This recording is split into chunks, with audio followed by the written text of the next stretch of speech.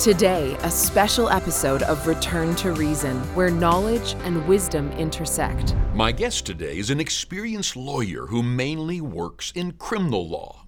Leighton Grey is currently in court with a civil claim against the Alberta government, specifically the Chief Medical Officer of Health, regarding COVID restrictions imposed during the first 3 waves of the pandemic. He joins me today for an update on the case and other suits making their way through the judicial system. Well, Leighton, it's great to have you with me again. How have you been doing? I'm well, thank you for asking, sir.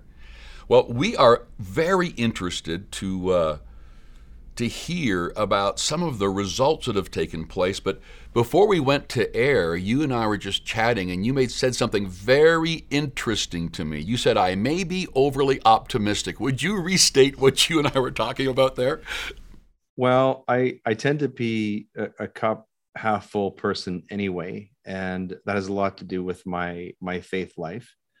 And as I told you the last time I was on your program, I see what we're in right now as a good versus evil struggle. And I don't think that is I don't think that's an oversimplification. I don't think it's an overstatement. The Western world, Western culture is in an existential crisis right now. In fact, one could even call it World War III. In fact, I just read a wonderful book about this by Douglas Murray. It's called The War on the West. In any event, what I was saying is there's an old adage that the left always goes too far. Yeah. They don't know when they've won, and they have been winning for a long time. But I think what they've done is they've gone too far. The stated goal was equality, but now it's very clear that the goal of the left is not equality. The goal of the left is ultimate power in the name of equality. And it feels like right now we've reached a point where the left truly has gone too far. And I use the World War II analogy of the Battle of the Bulge, where really after we stormed the beaches of Normandy and we were advancing into Europe, it looked like the war was a fait accompli. It was about to be over. Hitler and company marshaled all of their forces on a huge Western offensive, which caused a lot of damage, a lot of death. But ultimately, it failed, and it exhausted the forces of the enemy, and then the Allies were able to go on to victory. And it feels like we're into this stage of the Battle of the Bulge, where the left is pulling on all the stops. If you look at, for example, the abortion debate, the full court press that's going on in Canadian politics, the shutting down of Parliament. I watched a video this morning of Mr. Singh, Jagmeet Singh, trying to get from a store or something to his car, and he barely made it. People were in his face, angry, yelling, making obscene gestures to him. He and the Prime Minister and that whole crowd are just vilified. And I think part of going too far is the extreme hypocrisy that's being displayed by our government. There's no even pretense of honesty anymore. I'll give you one example. The Prime Minister and Ms. Freeland prance around the House of Commons with their masks on, pretending as though COVID is this horrible disease that's going to kill us all. But then, and that's in a country that is 90% vaccinated. And of course, we're surrounded by other jurisdictions that are not treating COVID in this way at all. And of course, then they fly over to Ukraine because they want to attend a concert with Bono and Klaus Schwab. And they walk around the streets of the Ukraine, a country that's only 35% vaccinated, with no masks on. Really? Yes. With photographic evidence. This is a meme that's all over the internet. And so, what this is, to me, it's just these people have just revealed ultimately what the real goal is, what the real deal is with COVID. It was never about a virus. It was never about our health. It was always about control. And one just interesting feature by way of introduction, Leon, I looked at some data, some public polling from a few years ago, where people were asked to rate what aspect of government policy and information that they trusted the most. Can you guess what it was? Public health. People trusted what they heard from government concerning public health more than anything else that the government was telling them. So if people out there think that it was accidental that the public health crisis was chosen as the means by which this power shift, this huge worldwide global wealth shift would occur, then they're really not. That's really not supported by data. And of course, all the things that people like me thought, and others, people smarter than me, thought a year ago or 6 months ago, have all come to pass. I mean, just think about since the last time I talked to you about the Pfizer dump. Dr. Hinshaw, who I had the pleasure of cross-examining for 3 or 4 days last month, when those vaccines were introduced to Albertans in December of 2020, she told us that they were 95% effective, preventing transmission and infection. And now we find out that the actual Pfizer data was 12%, and that went down to 1% in under 30 days. So we forced a whole millions and millions and millions of people to take these drugs. And then, of course, I was talking to my friend, Dr. Roger Hodkinson, who is a Royal College of Medicine alum, senior medical person in Alberta. He told me something really horrifying. Think about this for a second. He says that when new drugs are brought onto the market, the number of deaths, the watershed, is 35 deaths before that drug is recalled. Okay. We've had over 100,000 deaths just in North America. What? 100,000? Okay. So a drug is supposed to be recalled after 35 deaths. That is crazy. And we still have companies and governments pushing these vaccines and talking about more boosters. And they aren't done. Talking about the Battle of the Bulge, I mean, I predict, and it's not hard to predict this, that there's going to be one more big push in North America. Another, they're going to try and tell us about another COVID scare. Where are we hearing about this, right? So it's not over, but I think it's over in the sense that they had an opportunity to win, and I think ultimately they're going to lose. They were always going to lose, but we're not there yet. We have to keep fighting. People have to remain vigilant and fulsome in their hopes and in their faith. I talked to a lot of people, and there is such a large group who feel like it's hopeless, that they're going to win. And you said something interesting. You said they've already lost. We just need to continue to keep up, standing on guard, and getting everybody else who is in this neutral, head down position to get up and speak up. Because I'm shocked how many people, it's just too late, Leon. It's just, there's just no way. There's nothing we can really do.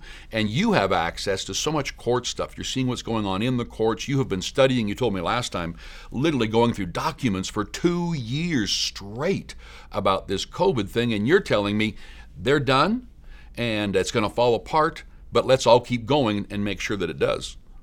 Oh yeah, there's a job to do.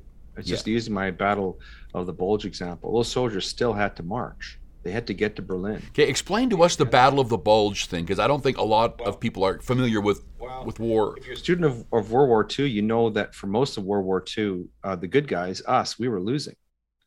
Until the Americans came into the war, and even for the first year after the Americans came into the war, up till the end about 1942, early 1943, the Nazis controlled all of Europe. We had no foothold in Europe at all, until some forces landed in Italy. And then, of course, the big offensive in June of 1944. So we're talking about a 6-year world war. And for most of that war, the good guys were losing. It looked like they were losing. And the Battle of the Bulge was a situation where this followed in June of 1944, when, of course, everybody should know about D-Day.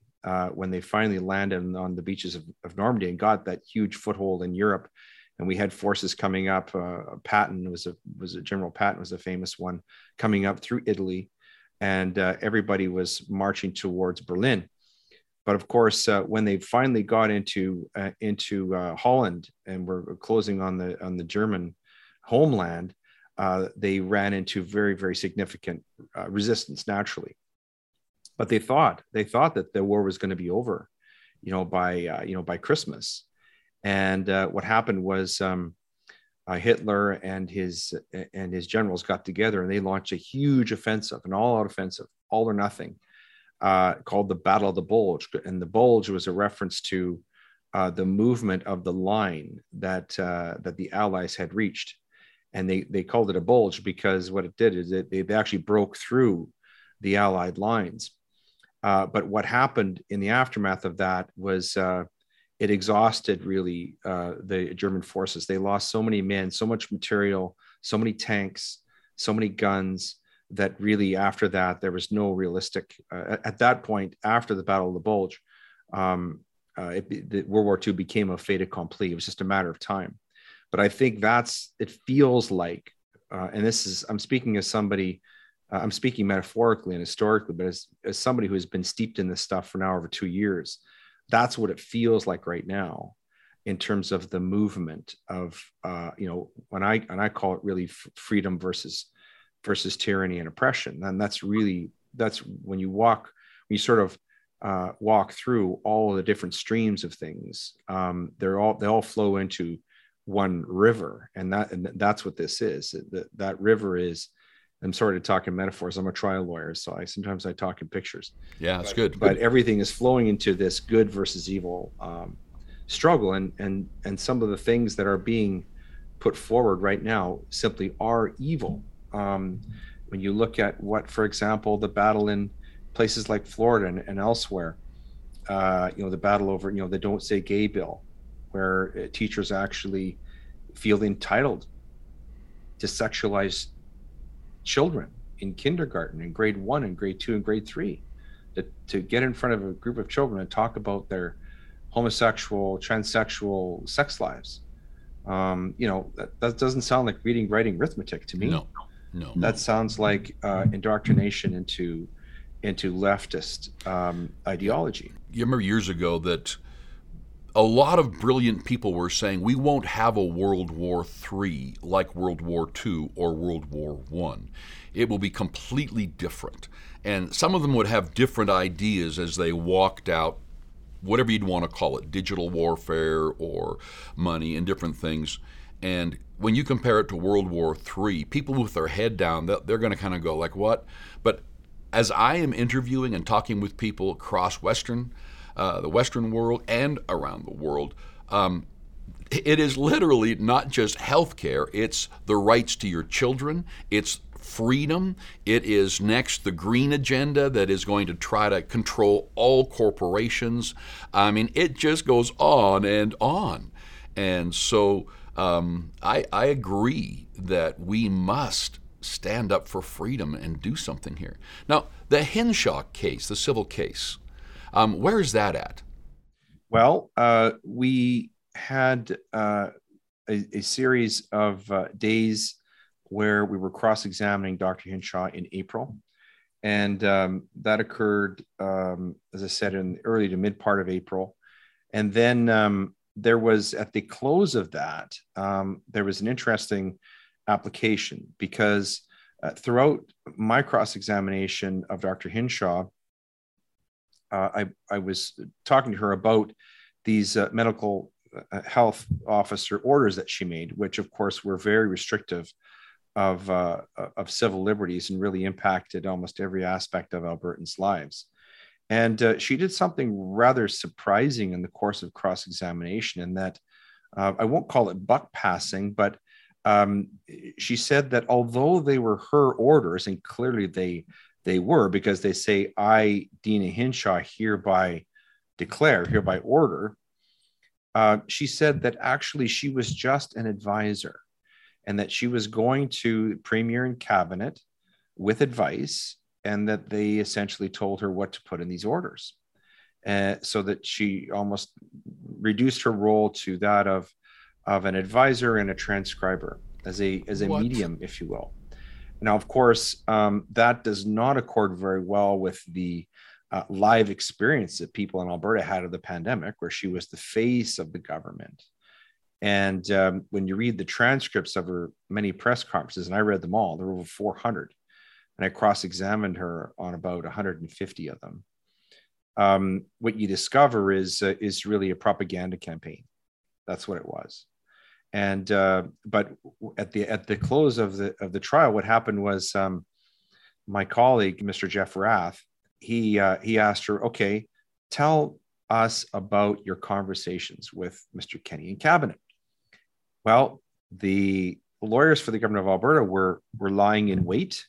They pounced on this. They had a lengthy legal memorandum that was carefully documented and sourced, that they had been holding on to for over 2 months and never provided to opposing counsel. And they said, oh no, she doesn't have to answer these questions because this gets into what is called executive privilege. Now, executive privilege is a concept which is very poignant right now, because the same situation is happening in Ottawa with their prime minister, where we're having this public inquiry into the invocation of the Emergencies Act. Mm-hmm. And they're invoking the same thing there, where they're refusing to divulge publicly documents and of conversations surrounding that. So what happened was the Alberta government lawyers said, no, she can't answer that. And they said to the judge, if you rule that she must answer these questions and reveal the answers, we're going to appeal that decision. And the impression we had was that came directly from above, out of the minister or the premier's office, although I can't confirm that. That was the impression that was given. And so Justice Romain went away and she had an in-camera private meeting with Dr. Hinshaw, where certain questions, 4 questions, were put to Dr. Hinshaw. And then Justice Romain had to determine whether or not that information, whether this executive privilege applied. Now, just to explain this executive privilege, it's an important concept, and it is useful, and it is somewhat democratic in that we do have an interest in having executive privilege, in that, we do want, cabinet and the premier to be able to have open discussions about government policies and things like that. We want for our ministers to be able to speak up freely and not be concerned that that this is going to make its way into the public press and things like that. So there's a democratic purpose to be served there. But what Justice Romain found was 2 important things. Firstly, that Dr. Hinshaw is not part of cabinet, and that privilege does not extend to her. That was significant. That's big. And secondly, she said something very encouraging, even if we don't ultimately win the case, because she said something that we've not heard from any other judge yet in cases of this kind. She referred to a case called Oakes, which is the seminal case in Canada concerning Section 1 of the Charter, which we talked about the last time I was on your program. Mm-hmm. Section 1 is the part of the Charter that the government relies upon in order to justify infringement of individual freedoms on the basis of broader public policy being in the public interest. What Justice Romain said essentially is that the public's interest in knowing about these conversations outweighed the importance of any potential cabinet privilege, outweighed that prejudice. And that's the first time, and she was referring in that context to the Oakes decision. And it's the first time we've heard anything like that from any judge in any of the cases that have been litigated along these lines. Remind us about the Oakes decisions for those who are not. So this is this will require a little bit of constitutional law 101. So we have the Canadian Charter of Rights and Freedoms, which is the supreme law of the land. And where, to the extent that a law that is any type of legislation or government order, government action, where that law or government action violates one of the enumerated freedoms in the Canadian Charter of Rights and Freedoms, that law is unconstitutional. And under Section 52, sub 1 of the Constitution, that law can be struck down by a court, okay, according to the rule of supremacy.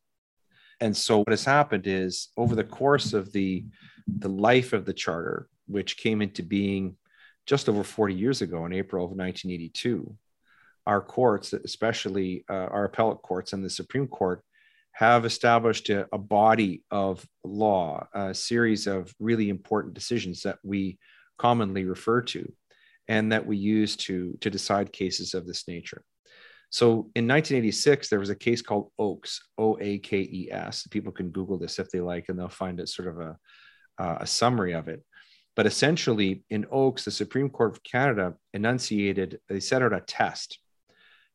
So where you have a situation, for example, in the case we're talking about here in Ingram, where charter rights have been violated, the government can bring forth an application and say, okay, yes, let's say Section 7, Section 15 of the Charter are violated, but that is justifiable in a free and democratic society, and that law should survive.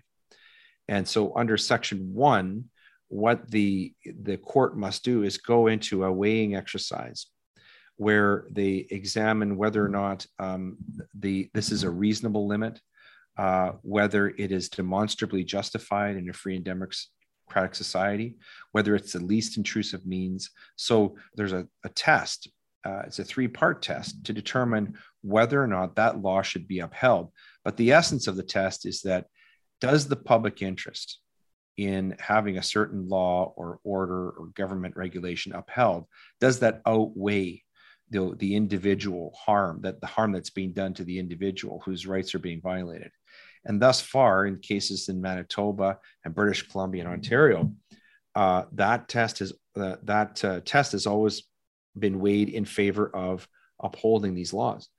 Now, if you read those decisions carefully, though, for example, the Baudouin case and the Gateway case, Baudouin case in BC and the Gateway decision in Manitoba, I think there's some judicial gymnastics going on there, where those decision makers, those judges, actually sidestepped the Oakes test. They didn't really apply it in the way that we've seen it applied by appellate courts in the past. Now, and this is why I say what Justice Romain did, I think, is significant, because it's in her decision regarding this executive privilege, Mr. Rath and I agree. It looks as though she's approaching this from the point of view of the Oakes test in the way that we've come to know what the Oakes test is, and that is, it's not an easy test to meet. It's been applied as a very strict test, and under Section 1, I would think, as we learn more and more about COVID and what the real impacts of it were, what the real risks were, I think it's going to be more and more difficult, increasingly difficult, for governments to uphold these types of restrictions. Yeah. But I just mentioned one other case that isn't mine that I think is really important. Go ahead. Section 6 of the Charter recognizes the right to mobility. And this was an afterthought in the Charter really for many, many years, because Canadians never had a problem moving around the country or leaving the country. Well, today, Canadians live in the world's largest prison. Over 6 million Canadians cannot travel within their country on a plane, a train, or a ship. And this was hugely debilitating in a country which has the second largest landmass in the world, and a country that was basically founded on the basis of completion of railroads, the cross-country railroads. So these trains, these rail lines that were so important to the foundation of our country, over 6 million Canadians can't even get on these trains now. So there is an important case going on right now involving Brian Peckford, and he's the last living signatory to the Charter. In fact, he helped write some of the sections of the Charter. He has a brilliant lawyer, a colleague of mine named Keith Wilson, who some of your viewers may know as the lawyer who was involved with the Freedom Convoy. He was in Ottawa throughout that.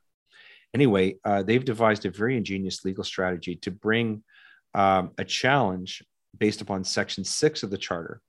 And this was done very deliberately for a couple of reasons. And this will explain why I'm mentioning this in the context of Section 1. There's probably no other charter right that has been so obviously violated than Section 6, right? It's just dead bang. It's obvious that the government has done this. And so that part of it is not going to be hard to make out. Also, when you get into the Section 1 analysis that I just described, this restriction on travel offers the government of Canada its least persuasive justification. So you take, for example, airplanes, okay? And this data came out in a recent decision that was made, that your viewers probably heard about a month ago, where in the United States, the masking restriction was removed on airplanes. And as part of that case, scientific data came out that basically said that an airplane is about the safest place you could be in terms of clean air, because all the air that's coming into that cabin, there's no COVID in that air. So we're talking way up in the atmosphere. There's no COVID-19 cannot survive outside, let alone in high pressured air traveling at 500 miles an hour. So all the air in that cabin is coming from outside. Then when you get inside the cabin, they've got the most sophisticated HEPA filters you're going to find anywhere. So maybe the cleanest air you're going to get anywhere is in the cabin of an aircraft.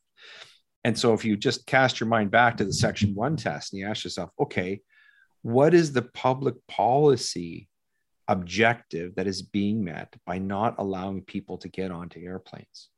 And what becomes really, really obvious in that context is that the travel restriction has nothing to do with public health. It has everything to do with punishment of recalcitrant Canadians who have decided that they don't want this vaccine in their bodies. And so I mentioned that to you because I think that's an important case to watch. Yeah. And I'm very ebullient about the chances of success there, just because, not only because it's such an obvious charter breach, so blatant, but also because the Section 1 justification there is not very strong. It's not very strong at all. If that case loses, there is going to be a mass exodus out of Canada. There already is. I'm talking to people all the time. Yeah. They're in the process of moving, leaving the country. They've lost faith that anything's going to change. That case is absolutely crucial because, and how did he ever get the Americans to support that? Well, because the Americans are stopping Canadians at the border. It's a great question. Yeah, it's a great question. But we know that there is worldwide pressure. Anybody who doesn't understand the extent to which global interests are governing our present rulers, their decisions, is simply not paying attention. It's only in the last couple of days that the Canadian government signed on to donate $1.3 billion per year to the Ukraine in perpetuity. What? Someone was telling me that. That's crazy. $3 million donated to the World Economic Foundation in the midst of a pandemic, where our country has historic debt, high inflation, high interest rates, gas prices over $2 a liter, and our government is giving away money to Ukraine and to the World Economic Foundation. Who do you think is behind? I hear this question coming from a lot of intelligent people. What is behind all of this? It's not governments doing this. It's something behind the governments. They'll use the word, it's elite. It's the elite. I hear the WEF coming out quite a bit. What's your quick look at this? Who is this fight with? I think I come back to it, and again, people think maybe this is an oversimplification. This is good versus evil. Yeah. And Brian Peckford agreed with me about this too. The West is an exception. The West is not the rule. The freedom, the prosperity, the human rights that we've enjoyed in the West, in the Western tradition, is not the rule. It's the exception. You look around the world, it's the exception. And that's why everybody for the longest time has wanted to come here. And a big part of the reason why the West has been great is because we had God at the head of our state. And where God is, people are free. And if you understand this, if you understand the Judeo-Christian tradition, it's unique. Yeah. Because in Christianity and the Judeo-Christian faith or tradition, human beings are born with free will. We're made in the image of God. And because we have free will, ergo, we are free. Okay. Around the world, that assumption, in other parts of the world, that assumption is not made. No. And therefore, people are not free. And when you look at where atheism is, you see slavery, you see enslavement, you see poverty, you see starvation, you see wars, you see pogroms, you see genocides. In the 20th century, Nazi Germany, Soviet Union, Cuba, and Communist China accounted for over 100 million deaths in a century. They are the all-time champions. That's the top four. What do they have in common? Atheistic states. Yep. Okay, so that's what's going on. I believe that is the ultimate agenda.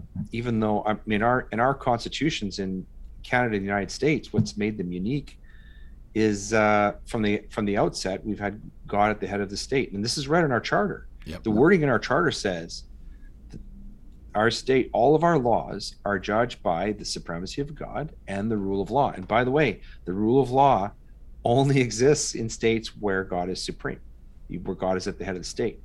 And the what we're up against here are people who want to make everything relative.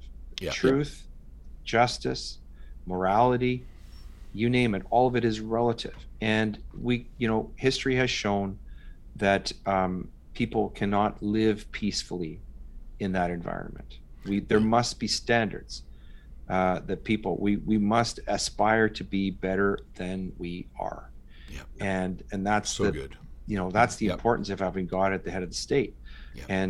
And the people who are trying to destroy Canada are trying to make Canada into an atheistic society. They won't win. Mm-hmm. I don't believe they'll win. No.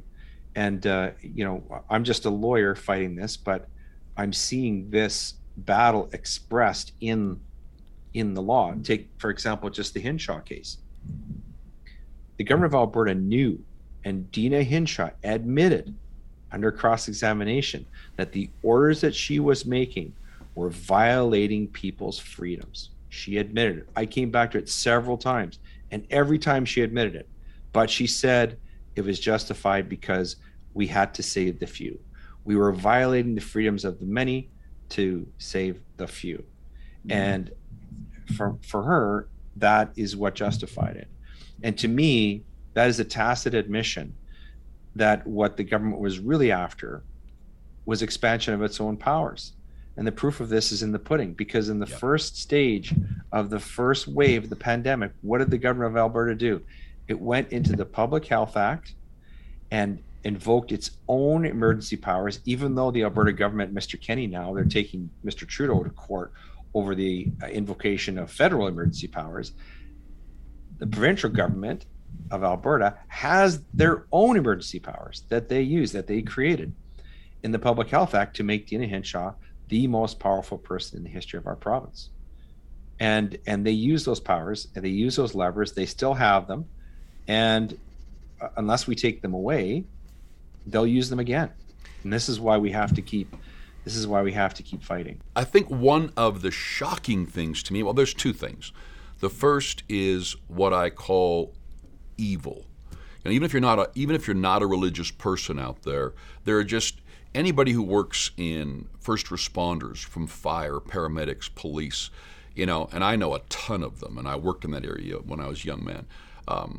You begin to recognize, whatever you want to call it, there's just this awful evil going on out there. So, but even atheists have to recognize that. And so the first thing I noticed was shocking how this evil was coming. The second thing was how few people would stand up. I'm interviewing the heroes around this nation who've lost their jobs, I've even removed from churches because of their stand. I mean, it just goes on and on in some of the countries that I've interviewed these people. And like, when you look at the stats right now, you mentioned that in Western, was it just America we had 100,000 deaths, or Canada and America? In North America, we have 100. Now, and that's reported deaths. Yeah, that's exactly right, because I'm hearing experts say it's way beyond what's reported. Oh, yeah. But if we have 100,000 people that they say died, how many lives did they save, do they think? Or just in the data they've given us? In Alberta, I'll just use Alberta's statistics. Only 4% of 4.4 million people were ever exposed to the risk of what are called serious health outcomes. Those would be hospitalizations, ICU, or death. So only 4% of 4.4 million people were ever exposed to the risk of those. So 96% of the population didn't have anything to worry about from COVID. Okay. And yet we are forcing vaccination upon every man, woman, and child. And now with the Pfizer data coming out, we're finding out, for example, pregnant women. We were told it was safe for them. Well, now it's not. Okay. They're admitting it? That's been revealed under the Pfizer dump. So we're using these experimental drugs. And by the way, the fact that the vaccines were harming people was not new. I can tell you from going through Dr. Hinshaw's press conferences that there were problems with the Moderna vaccines. There were problems with AstraZeneca. AstraZeneca was prohibited in Canada for a while. Countries in Europe put a moratorium on the Moderna vaccine. So what Pfizer is revealing now isn't really new. They're just revealing in more detail, and it's shocking, and it's truly horrifying. Yeah. And the level of lying. And so one of the cases, by way of segue, Leon, one of the cases that we're building in our office is a vaccine harms class action.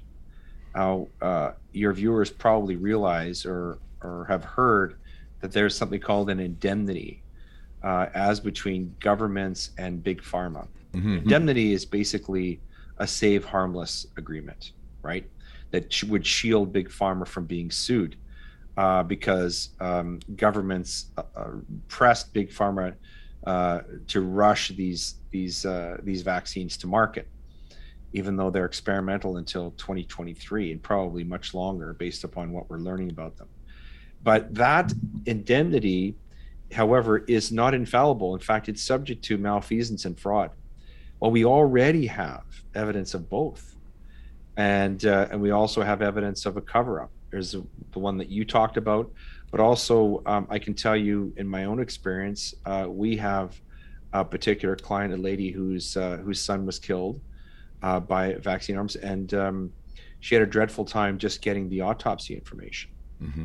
And of course, when we got the autopsy information, it was very, very revealing.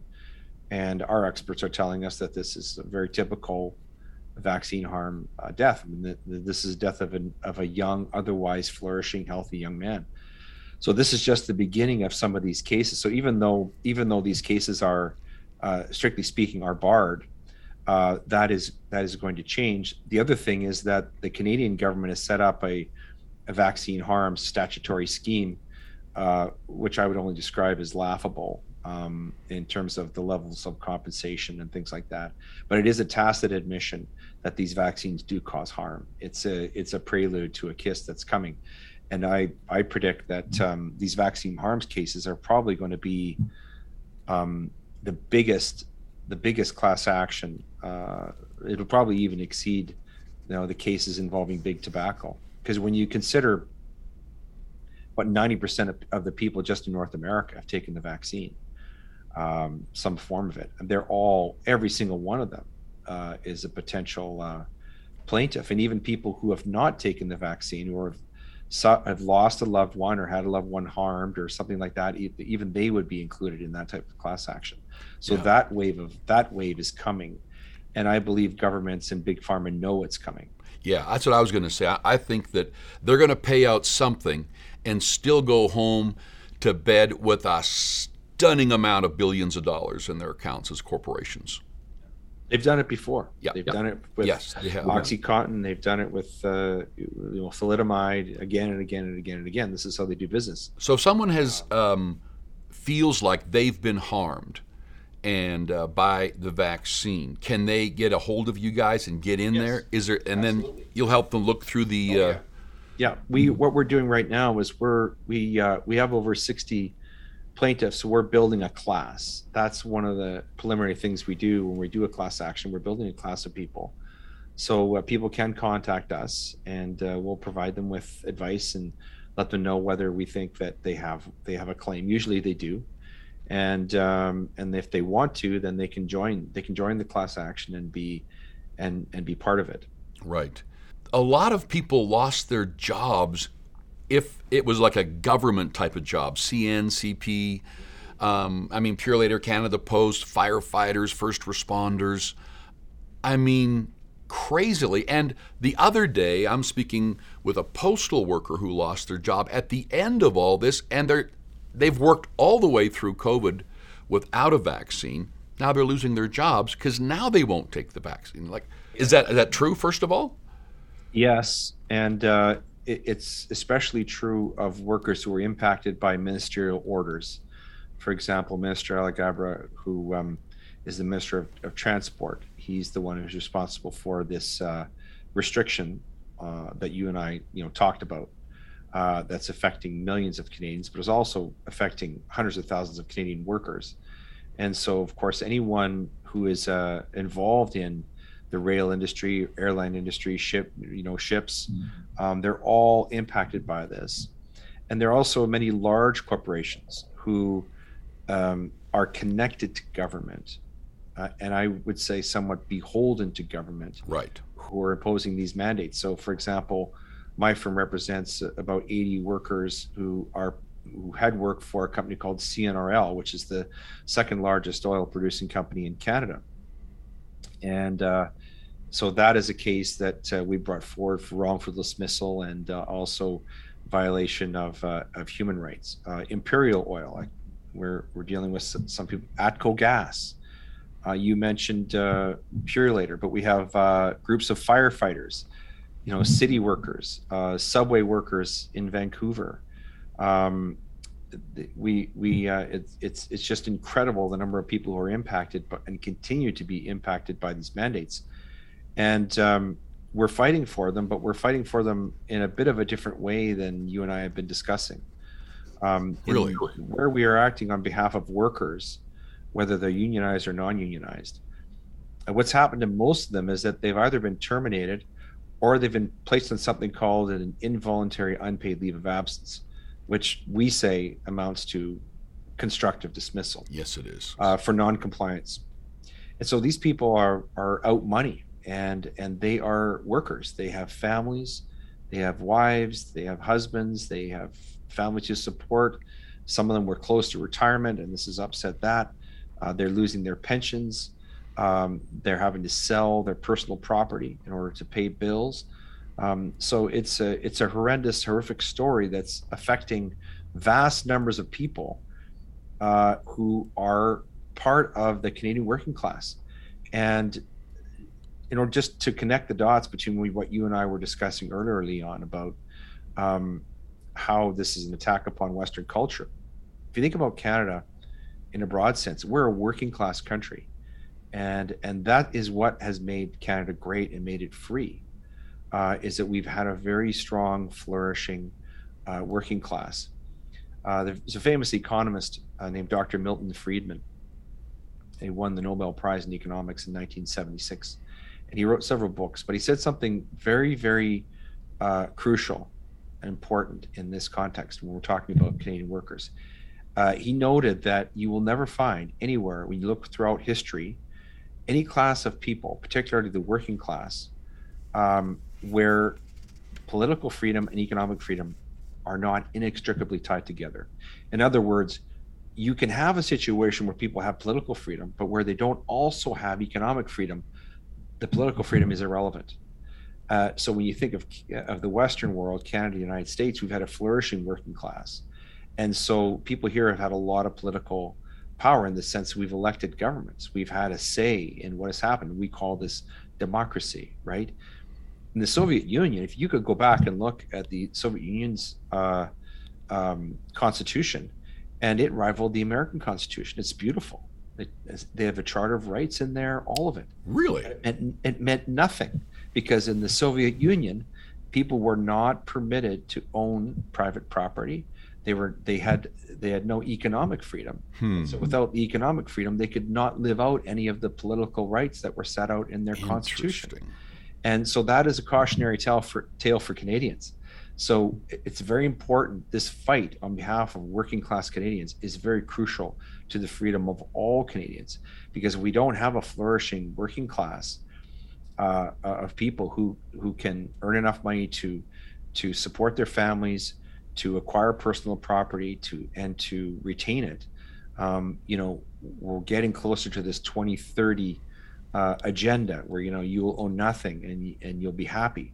Well, we're gonna have a lot of people owning nothing, but they won't be very happy. No. And we'll have a very few people owning almost everything, and that's the real agenda. That's such an old lie. The story of COVID, if you really look at it. Yep. At a 5,000 foot view, we've had this enormous shift of wealth from the working class to the uber elites and the political class. So in other words, when you go to court, if everyone wants to make sure this doesn't happen again. I hear this all the time. We all need to stand up so this doesn't happen again. And everyone wants to be able to change laws. What I'm hearing you say is, yes, we're trying to do that, but also to go after finances is a smart thing to do then. Well, the approach that we're taking with these cases is we are seeking a declaration from the court that people's human rights and their charter rights, for example, have been violated. But instead of asking the court to strike down that legislation, under Section 24 sub 1 of the Charter, a court has the authority to grant any other relief that a court can grant, including damages. And so what we're doing is we're hitting these big companies and governments in their pocketbooks. So for example, in the CN case, we sued for over $100 million. In the CP case, it was over $250 million. And CNRL, again, it's well in excess of $100 million. And this is getting the attention of these employers and governments. In fact, in the CN and CP cases, the government isn't even defending. They immediately asked us to enter into case management, which almost invariably leads to settlement. Who did that? The Canadian government, and CP and CN Rail and the Canadian government. We sued both of them. And it was their lawyers who came to us and said, look, yeah, we're not going to defend this lawsuit. We want to go into case management. And then the same thing happened with the CNRL case. We just had a meeting last week with the court, and it looks like those cases are going to be consolidated into a class action. And the thing that's interesting about a class action is that they almost always settle. Very, very rarely do you have a class action that goes to trial.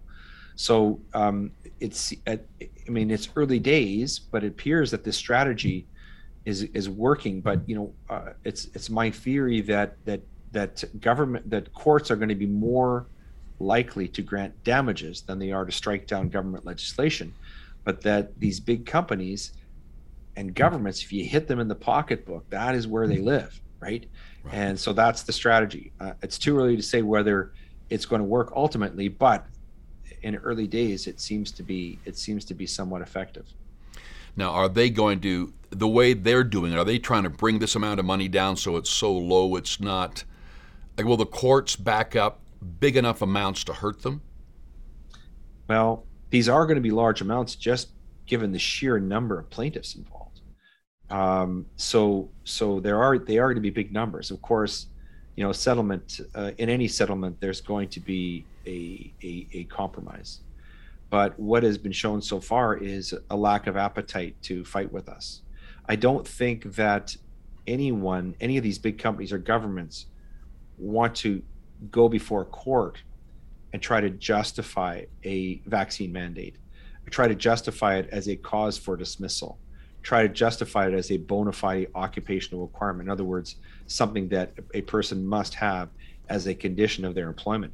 I think we're past the post on that argument. I think that with the Pfizer dump and what we know now, and we're just in the early stages of what we're learning about the harmful impacts of these vaccines versus their vanishing benefits. I'd be amazed if any of these companies or governments actually want to go to court and have that case actually adjudicated. I've got a question for you. I'm hearing stuff about these digital IDs, that Canada is supposed to be a pilot project country for that. Do you know anything about that?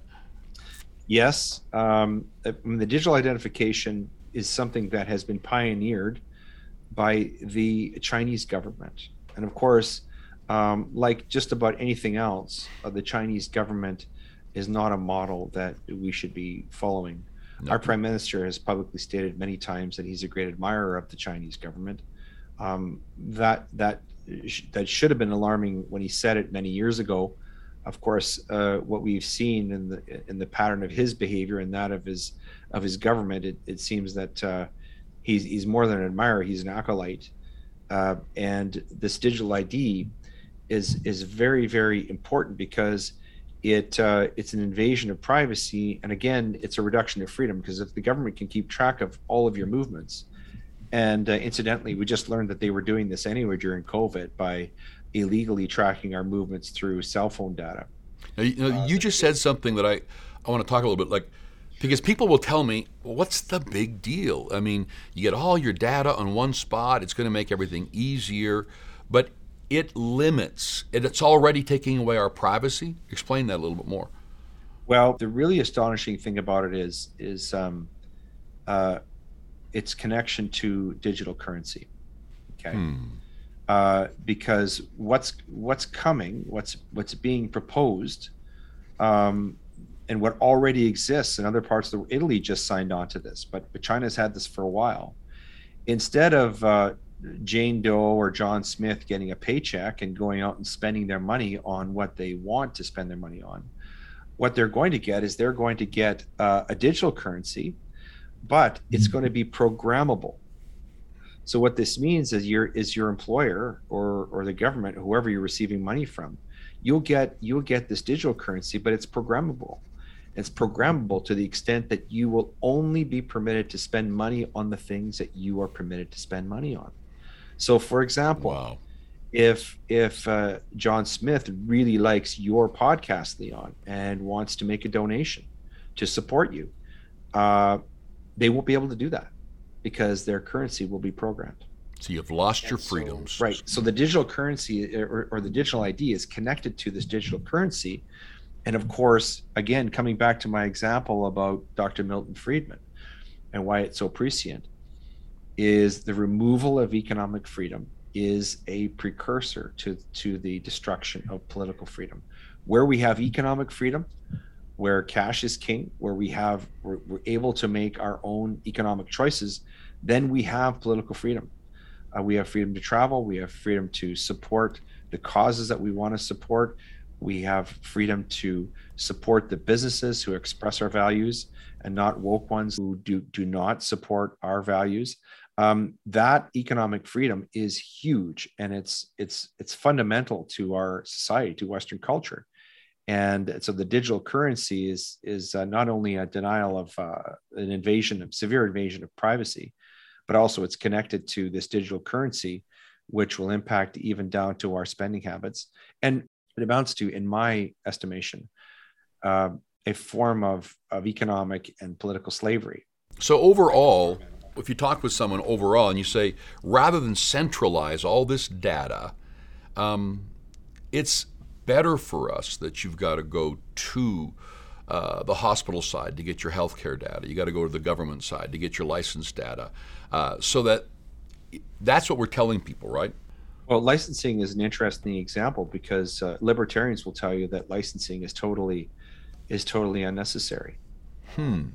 And there are a lot of things that you need a license for now that you didn't need a license for previously. And there's a strong case to be made for saying that we really don't need all of these licenses. Well, take for example the gun registry. something very astonishing happened yesterday, and a lot of people missed it. We have a federal minister who is responsible for public safety. And he actually said that the federal gun registry was responsible for tracking a man named Mark Lepine, who in 1989 killed a number of women at a college in Quebec. That was a bold-faced lie. Not only did the gun registry not exist in Canada until 1995, but Mr. Lepine killed himself before he was even discovered by the police. So you see, I just bring this up as an example of licensing. If you go through, and I actually wrote a paper that was published online a couple of years ago, gun control and gun confiscation is one of the hallmarks of totalitarian regimes. Yes. People don't know this about the Nazis and the Soviets and other countries. There's a reason why the people could not rise up and revolt. They had no guns. No. What you saw in Australia during the height of the pandemic, when people were being controlled with rubber bullets, that's because in the 1990s, the Australian government completely disarmed their populace.